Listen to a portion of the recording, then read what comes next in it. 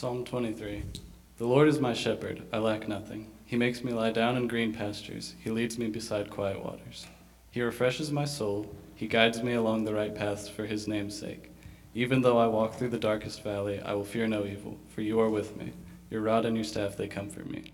You prepare a table for me in the presence of my enemies. You anoint my head with oil. My cup overflows. Surely your goodness and love will follow me all the days of my life, and I will dwell in the house of the Lord forever. Thanks. Isn't it a beautiful thing that God's word is for all of us? It's not exclusive to a position, that it was given to all of us to share together. Let's pray before we begin. Lord, you are shepherd, and we submit fully to you within that. We are so grateful for how good you are to us, God. We are so thankful that we are not in want, that you lead us, that you calm us, that you restore us, that you provide for us and sustain us. We give you this time. We ask that it be an offering pleasing to you, that we would come before you quiet, turn to your heart, that we would hear you speak, and that we would grow to know you more and to love you deeper. You are good, and we praise you. It's in Jesus' name we pray. Amen. So we're in Psalm 23.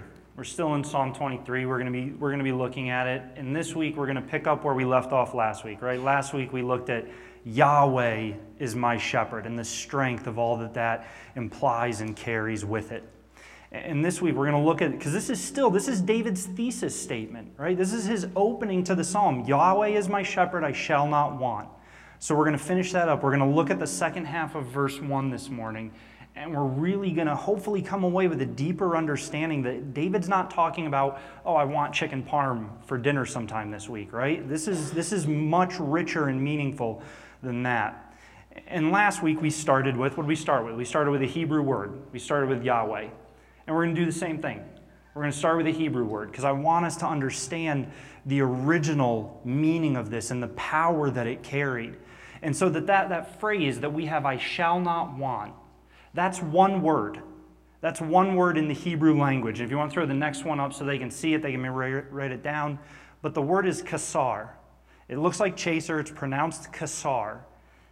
And the word for I shall not want is actually a modified version of that root word kasar. And it's kind of the inverse of it, right? You know how we put un, like un or non in front of something that's unidentified, that's non-negotiable? That's what David did with kasar. He put ehasar. So what you have is one word that means I lack nothing. And so what David is saying goes beyond, and we can use, and this is where it gets a little tricky, right? Because we can use want and lack kind of synonymously. I want for nothing, I lack nothing. That can mean the same thing. But the problem is, in the English language, we use want synonymously with desire, or I would like. So what was really synonymous with I lack nothing, we have turned into synonymous with there's nothing I would like. Which, well, that means I have everything I want. That means if I want it, I've got it, right? And this is a pretty good prosperity verse.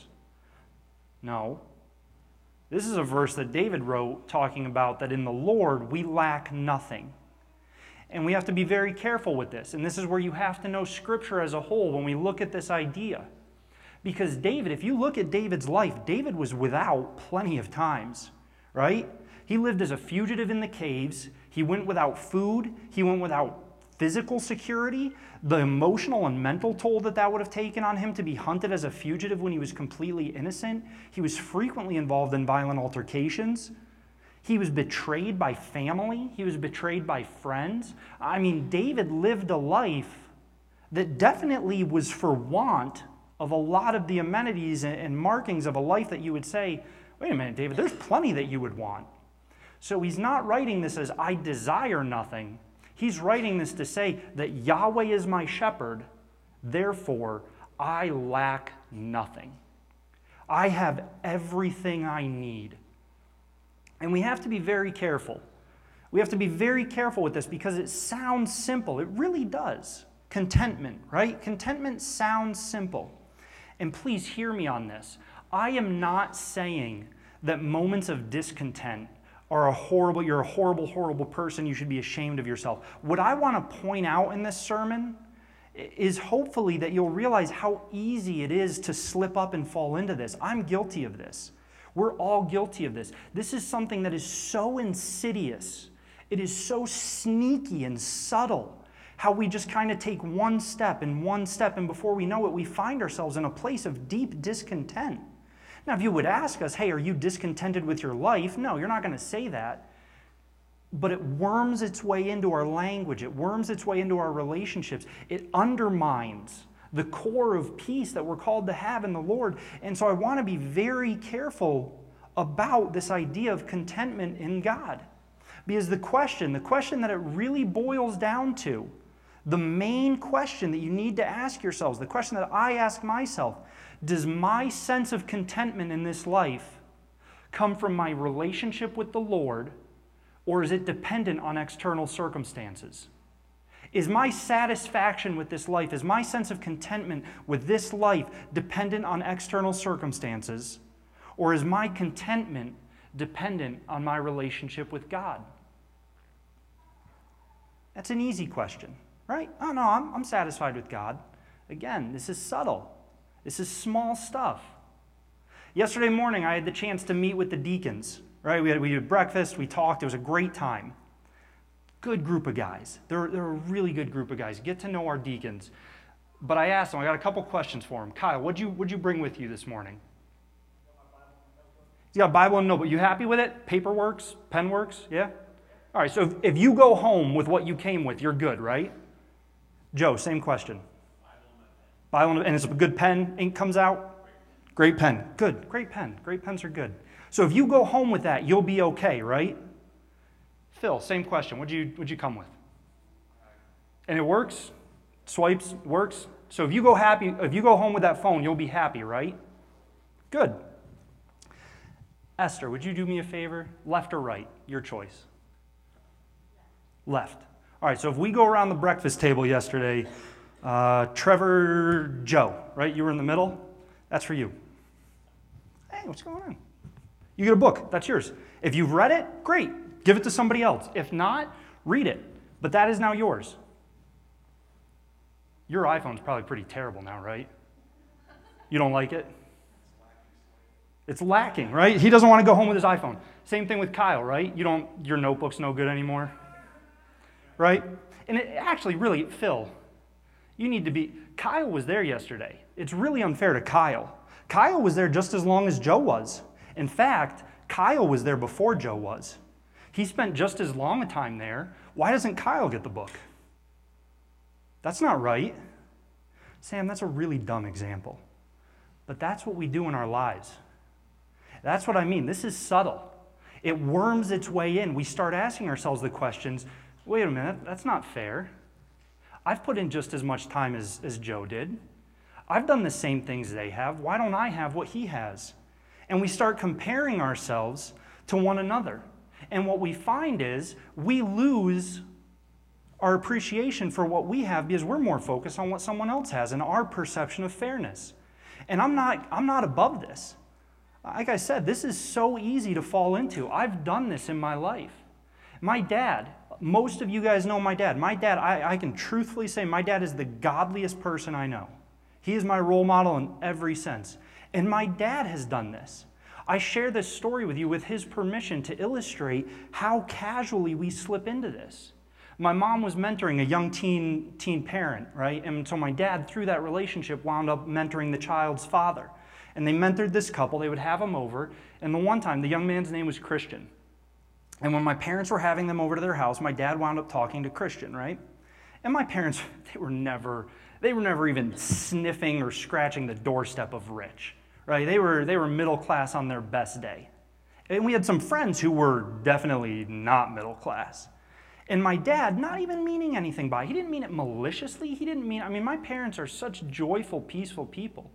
But my dad, just casually in the conversation with Christian, said, well, some people are rich. And Christian got this look on his face.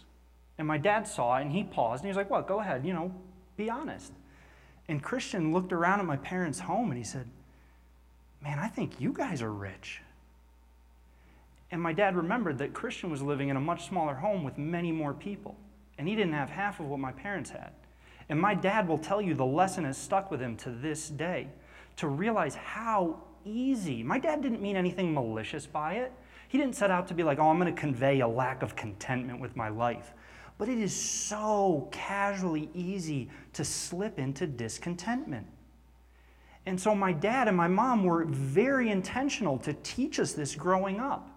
I'd come to them. I can remember numerous times, especially once I got to high school, right? And everybody starts getting the phone. Now it's even younger, but everybody starts getting the phones, the cars, and everything, right? And I remember going to my parents and saying, like, hey, Kevin's going on more vacations than we are. Kevin's going on nicer vacations than we are. Hey, Brendan's driving a nicer first car than I am. Hey, he has a nicer phone. Hector has a nicer phone than I do. All my friends have these things better than I do. And my parents, every single time, I can hear their voice, every single time said, yeah, you know what? And there are plenty of friends who look at you and say, Sam has a nicer phone than I do. Sam goes on better vacation. What is wrong? And they would ask me this question, what is wrong with what you have? And I'd normally, in my infinite teenage maturity, mutter something out, you don't understand. And I'd stomp off to sulk, right? Because the truthful answer would have been nothing. Absolutely nothing is wrong with what I have. The only thing wrong with what I have is that I'm comparing it to what somebody else has, and that makes me like my thing less. Because I want what they have. I think I deserve what they have. This is so damaging in our lives. I mean, it cripples us if we are aware of it. If we are aware of this creeping in and we find ourselves appreciating less and less what we have, and this calls for a revolutionary mindset. We have to train ourselves how to look at this life. Listen to these words in Matthew. This is Matthew 6, 25 to 26. Actually, you know what? I'm gonna read through the end of 26 or the end of chapter 6. They're too good to skip. Therefore I tell you, do not be anxious about your life, what you will eat or what you will drink, nor about your body, what you will put on. Is not life more than food and the body more than clothing? Look at the birds of the air. They neither sow nor reap nor gather into barns, and yet our heavenly Father feeds them. Are you of not more value than they? Listen to this question. This is such a hard question to answer truthfully. And which of you, by being anxious, can add a single hour to his span of life? And why are you anxious about clothing? Consider the lilies of the field, how they grow. They neither toil nor spin. Yet I tell you, even Solomon in all his glory was not arrayed like one of these. But if God so clothes the grass of the field, which today is alive and tomorrow is thrown into the oven, will he not much more clothe you, O you of little faith? Therefore do not be anxious, saying, what shall we eat, or what shall we drink, or what shall we wear? For the Gentiles seek after all these things, and your heavenly Father knows that you need them all. But seek first the kingdom of God and his righteousness, and all these things will be added to you. I mean, think about that question. Who among you can add a single hour to your life by worrying over what you have? Joe got that book. If Kyle and Phil, right, if they legitimately spent the rest of this day, why don't I get the book? I bet Sam doesn't like me as much. I bet Sam was sending a message that I don't deserve a book. Sam doesn't think I can read. Sam doesn't like me. Sam doesn't trust me. We laugh. Do we not ask these questions? Hey, why do they get to go on that vacation? Why isn't God giving me the same salary that they have?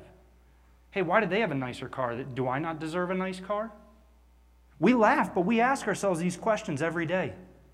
And we allow it to creep in. Now, if they ask themselves this question about this book, do you think come Wednesday, right, tomorrow, they wake up and they're still bothered that Joe got the book and they didn't? And Tuesday they wake up and they're still bothered that Joe got the book. I think Wednesday night, Phil's going to be laying in bed like, man, this has been a really good week. I'm really glad I've spent so much time worrying about Sam giving Joe that book. Just the anxiety. My life is vastly improved by obsessing over this. I bet I've added an hour to my life through all this worry. They ask the question so plainly because that's how we need to realize it. Because we look at these things like, well, and I asked last week, how many of you, right? Do you remember when we did if we polled America, how many people would say this is average? We all raised our hands for how many people would say the average American adult thinks a little bit of envy and jealousy is normal. It's normal, right? Jaguar, the car company, they ran a marketing campaign called the 7 Deadly Sins. And it was all about how owning a Jaguar could inspire your neighbors to have the 7 deadly sins of envy and wrath. Like, that was a good thing. We think envy is normal. We've forgotten what contentment looks like. We've forgotten how basic it is. We've forgotten how richly blessed we are because we obsess over all these luxuries that we think we deserve. This isn't just in Matthew, right? What's he say in Matthew? He says, are you fed? Are you clothed? You're good. We see this in Proverbs 30, 7-9. Two things I ask of you. Deny them not to me before I die. Remove far from me falsehood and lying. All right, so he's saying, I'm asking 2 things of you, God. 2 things, that's all I ask. Remove far from me falsehood and lying. Let deceit have no part in my life. And 2, give me neither poverty nor riches. Feed me with the food that is needful for me. Otherwise, I would be full and deny you and say, who is the Lord? Or I would be poor and steal and profane the name of the Lord. You know, up until this week, I've never once prayed, I'm ashamed to admit this, but I've never once prayed, God, don't give me too much. Do we think to pray that? Do we think to say, God, please don't give me too much because I don't ever want to think I don't need you? I think plenty of times I've prayed, hey, God, could you give me a little more? But up until this week, prepping for this and being convicted by the Holy Spirit, I have never prayed, God, don't give me too much. And this week I've found myself praying, God, please don't ever give me too much. I don't ever want to come close to thinking I am not entirely dependent on you in this life. That's what we see in Proverbs. In 1 Timothy 6, 6-8, but godliness with contentment is great gain. Do you realize contentment is your gain? The gain in your life of godliness with contentment? For we brought nothing into the world, and we cannot take anything out of the world. But if we have food and clothing, with these we will be content. It is so simple, on and on throughout Scripture. And I want to point that out today. I want to go through and literally point that out. And listen, what I'm about to go through, this list we're about to run through together, I don't take this list lightly. Everything that I mention, I have found myself praising God for at some point in this past week, deeply thanking Him for these things. If you are lacking anything that we're about to say, please come talk to us afterwards. We don't need to make it a big thing, but we want to be able to help people as much as possible. So I don't say any of this lightly. But let's think about our morning. Let's think about our Sunday morning. Some of what I say, some of what I experienced in my Sunday morning might not apply to you, but I'm guessing 95% of it will. Because, Sam, really? Do I really have that much to be thankful? It's 11:15 in the morning? How much is there really to be truly, deeply grateful for? Well, first, we woke up. Based purely on statistics, a lot of people didn't wake up this morning. That's 1. 2, I woke up in a bed. I didn't wake up on a bus station bench. I didn't wake up on a bathroom floor. I woke up in a bed. I woke up in a bed with a roof over my head. I had heat on. I got up and took a hot shower. Then I put in my contacts. If I didn't have contacts in right now, I'd be dead because I would have wandered off a cliff not seeing that it's a cliff. I found myself this week, oh my goodness, Lord, I live in a time where my vision can be corrected in a matter of seconds. Then I brushed my teeth, and I remembered I have clean, safe water whenever I want it. Then I wandered back into my room, and I picked what clothes I wanted to wear, because I'm so rich that I have options. Then I wandered into the 3rd or 4th room of the morning when I went downstairs. 3rd or 4th room of the morning. We live in palaces compared to most of the world. And I had the choice of, do I want to eat something? Do you know how many people in this state don't have the choice of, do I want to eat something? And then I decided I do want to eat something. And I had a choice of, what do I want to eat? Right? And then I sat down and I opened a laptop and I had my phone next to me to continue to do work and prep and to pray, right? And then all of a sudden, oh my goodness, look at the time, we got to get to church. Which car are we taking? Because we're so rich, we have options of vehicles. And then we were running a little bit late, but I wasn't worried because we live in a country with an infrastructure so stable that I knew I could get across town in 10 minutes. Because the roads are paved and the traffic lights are working and they're not out, and I don't have to plan a 3-hour journey just to get 1 mile from my home. And then I pulled into the parking lot to enter a building that is debt-free, and never once in this service have I wondered, are the police going to break me in and drag me off to torture me for preaching the gospel? It's not even lunchtime, and that was what, 18, 19 things? Don't ever tell me you don't have something in your life to be grateful for. So the question I have to ask myself is, what would my life look like if I truly approached every day with that list in mind? What would my life look like if I approached every day with, oh my goodness, I have more blessings than I know what to do with? I can't even count, because I guarantee you, I missed 5 or 6 blessings in my morning already. My wife woke up. Statistically, that's in my advantage. That's another blessing, 21. I came here and I have friends who also woke up, 22, 23, 24. I mean, think about it. What would our lives look like if we truly, and I mean truly, approached every day with, how much do I have to be grateful for today? You think our mindset would change a little bit? You think our behavior would change a little bit? What would my life look like if I approached every day with a desire of being truly grateful to God for everything He has given me? What would our church look like if we were a people full of deep, abiding gratitude and contentment? What would our communities look like if this defined our lives? Because listen to what Ecclesiastes 3:13 says. This isn't owed us. We make the mistake where, well, I'm owed that.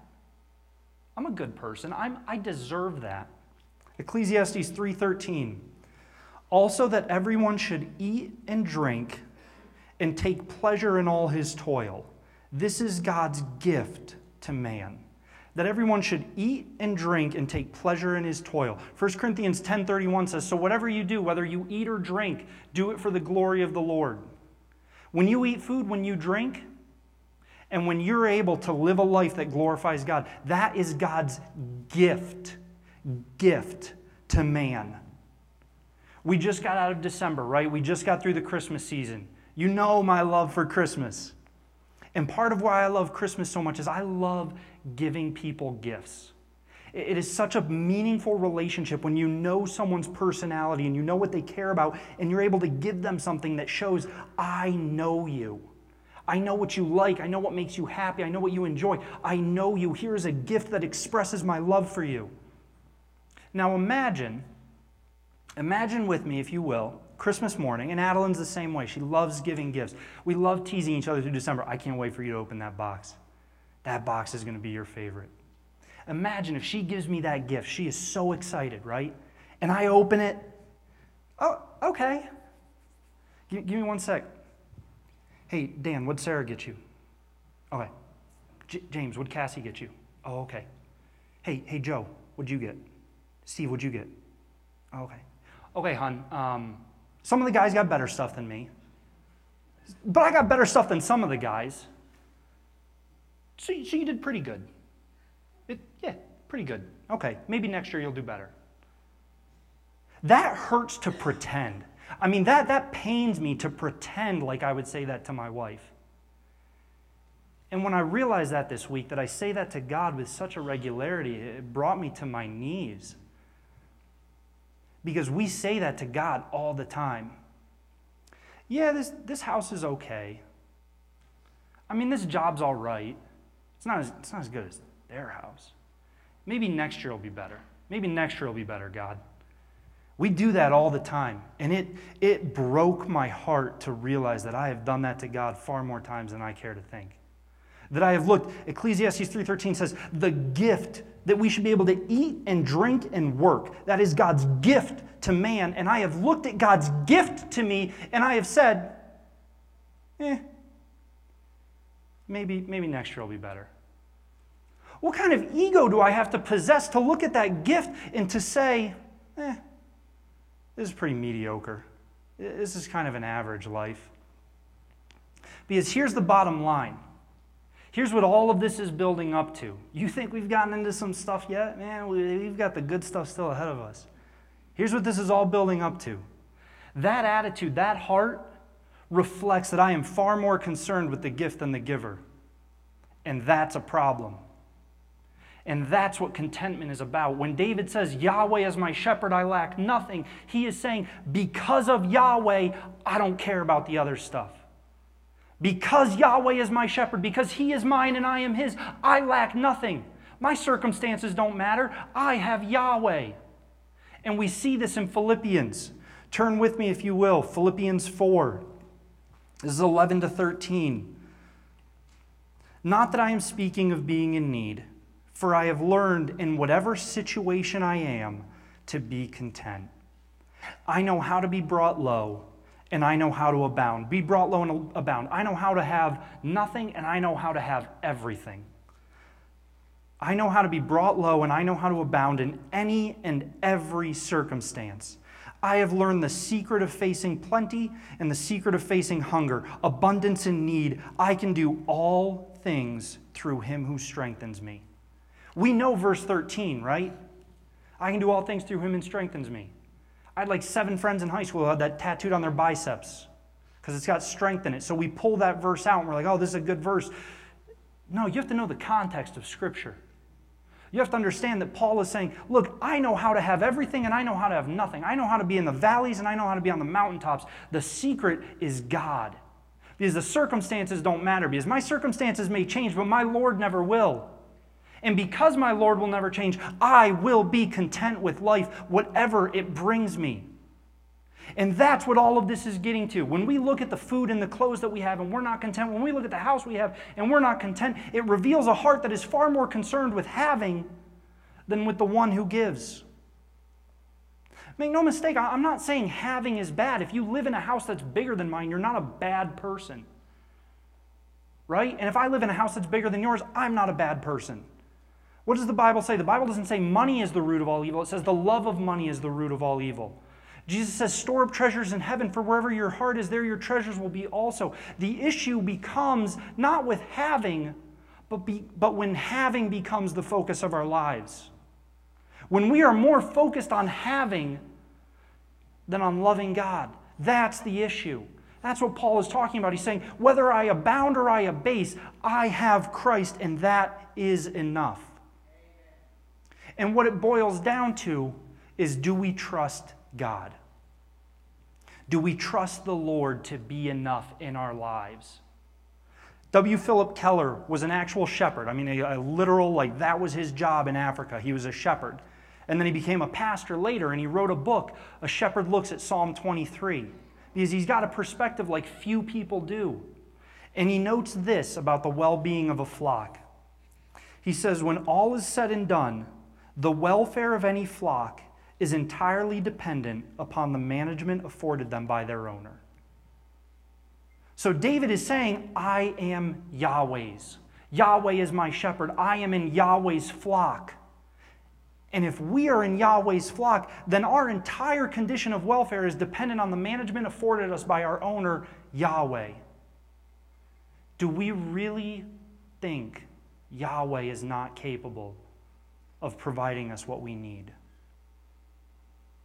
When we focus on what we don't have, and really when we focus on what we perceive we don't have, are we really revealing a heart that says, I don't know if Yahweh can provide enough for me? Because I think sometimes we look at blessings in this life, and we do. We look at the material, the physical blessings in this life, and we view it almost like a Black Friday line, right? Like we're all in line at Walmart for those TVs, and you're counting like, okay, there's 17 people left, but there's only 16 TVs. So if those 5 people all have good blessings in their life, God doesn't have enough left for me. Do we realize how infinite God is? How sovereign He is? Do we realize the kind of shepherd that Yahweh is? That's what David is getting at.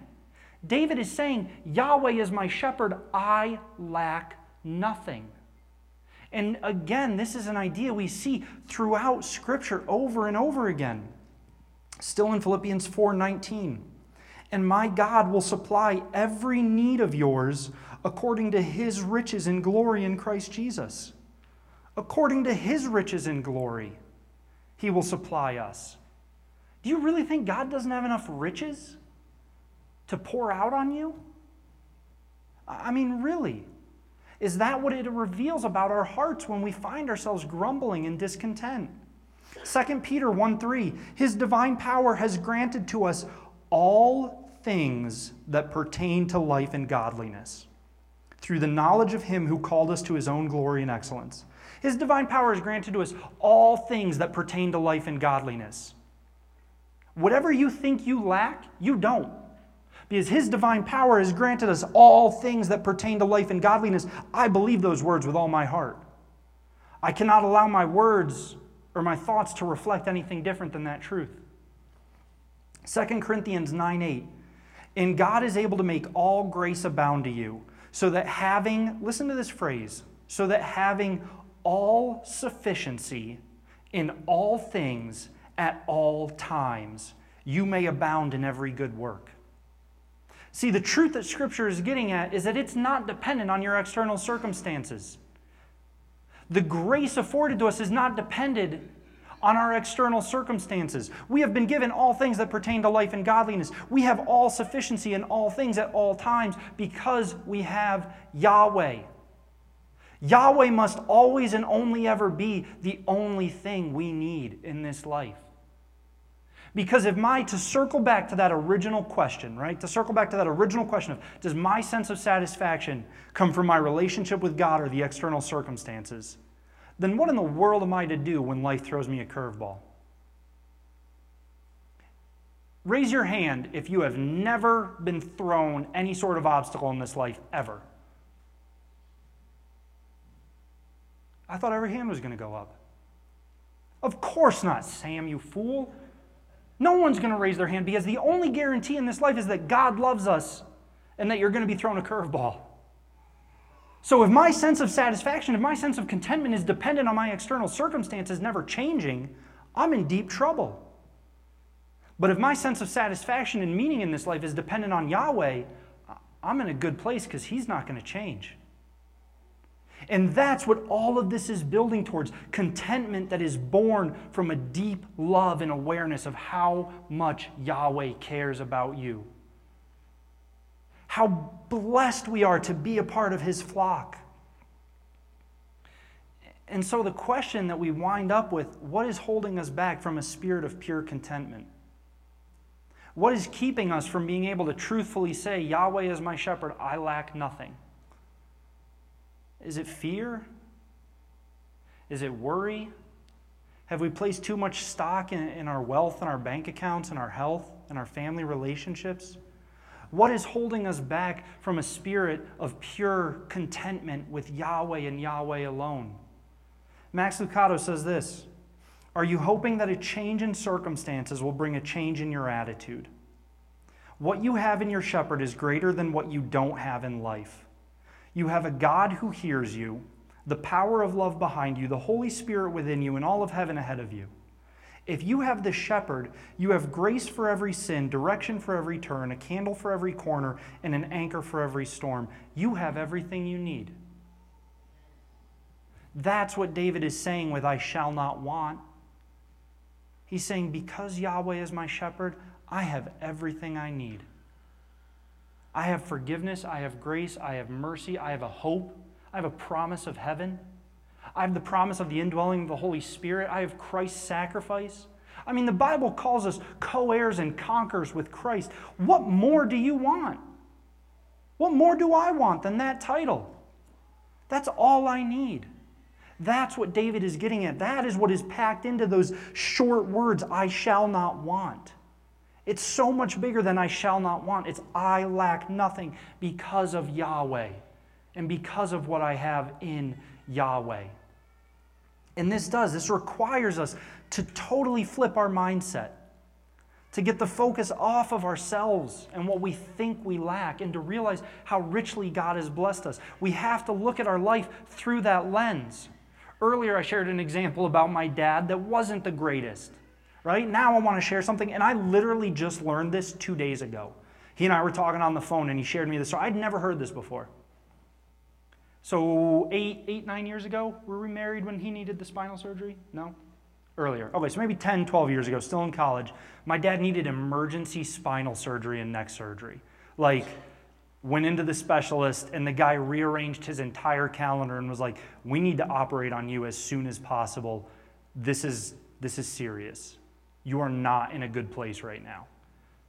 Our family was freaking out, right? You don't need emergency spinal surgery if everything's okay. So our family's freaking out. And the specialist was honest with my parents when he met with them. He was like, look, based on your condition, based on the deterioration, there's a good chance you're going to come out of this surgery paralyzed. We might do everything we can, and you still can't ever walk again. And by God's mercy and guiding hand, that didn't happen. And my dad told me this just a couple days ago, and he said he never takes the elevators anymore because, and I quote, I can't imagine not using the gift of walking. That's the kind of mindset I want. I want to look at my car in the parking lot and think, man, I have the gift of walking. Every breath I take, this breath, that was a gift. This one too, that was a gift.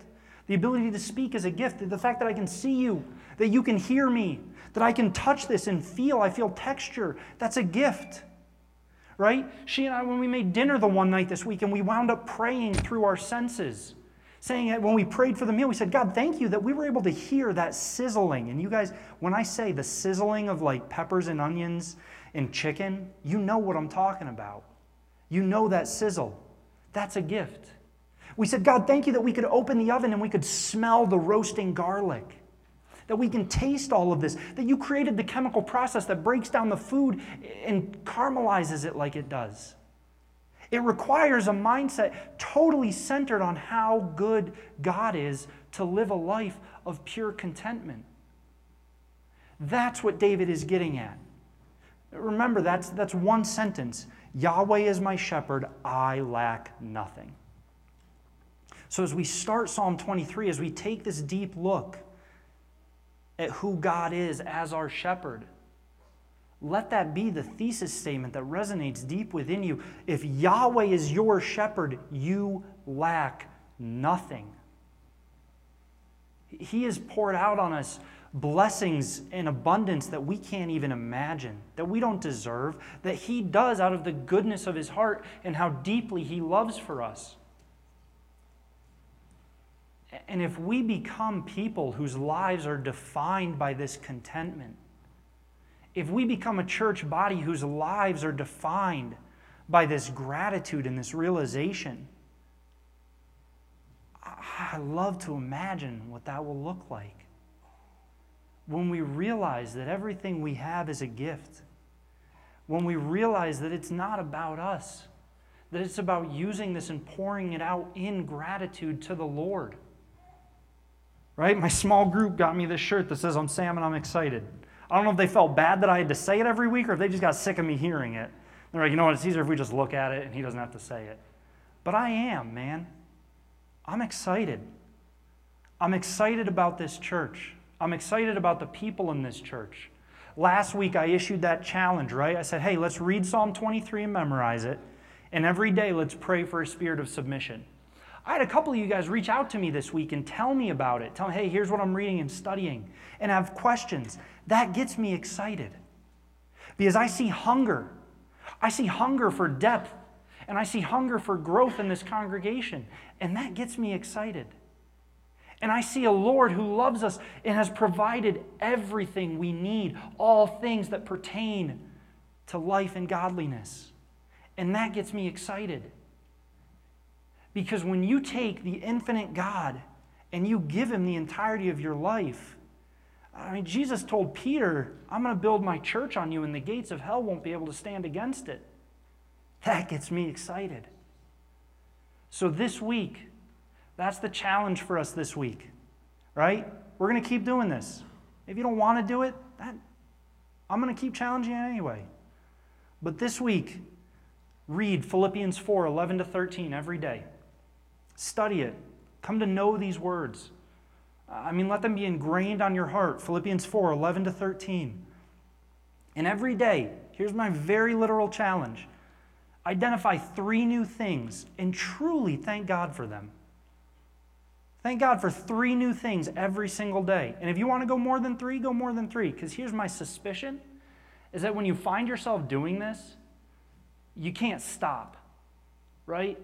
As you find yourself thanking God, wow, God, thank you, I have a job. Wow, you know what, God, thank you that I have a car that gets me to my job. Wow, thank you that I have money to put gas in the car to get me to my job. When we find ourselves training ourselves to be grateful people, it grows. All right, so this week, that's what we're going to try this week. We're going to do Philippians 4, 11 to 13, and every day we're going to identify 3 new things to be thankful to God for. And watch and see what happens as a spirit of contentment and gratitude grows in this body. God is incredible. He is everything you need. I can promise you that. If you're not sure, come talk to me afterwards. Let's work through this together. Because I can promise you that Yahweh is my shepherd and I lack nothing. And if Yahweh is your shepherd, you lack nothing. And if Yahweh is not your shepherd and you're sick of lacking and you want to know more about this Yahweh who provides everything you need, I mean, think about it. If we lived lives that were marked by contentment, don't you think that would stand out to the world? Don't you think that would be a testimony if the world looked at us and was like, man, what is up with those weirdos? It doesn't matter what kind of financial state they're in. It doesn't matter what health they're in. They are peaceful, grateful, content people. That's different. If we live lives marked by real gratitude and awareness of having everything we need in Yahweh, it will look differently to the world. I can promise you that. And like I said last week, I have no desire to be normal. I want to be different to the world. I want this church to be different to the world. And I think a church of deep contentment, I think a people of deep, meaningful contentment in Yahweh will be different. Let's pray.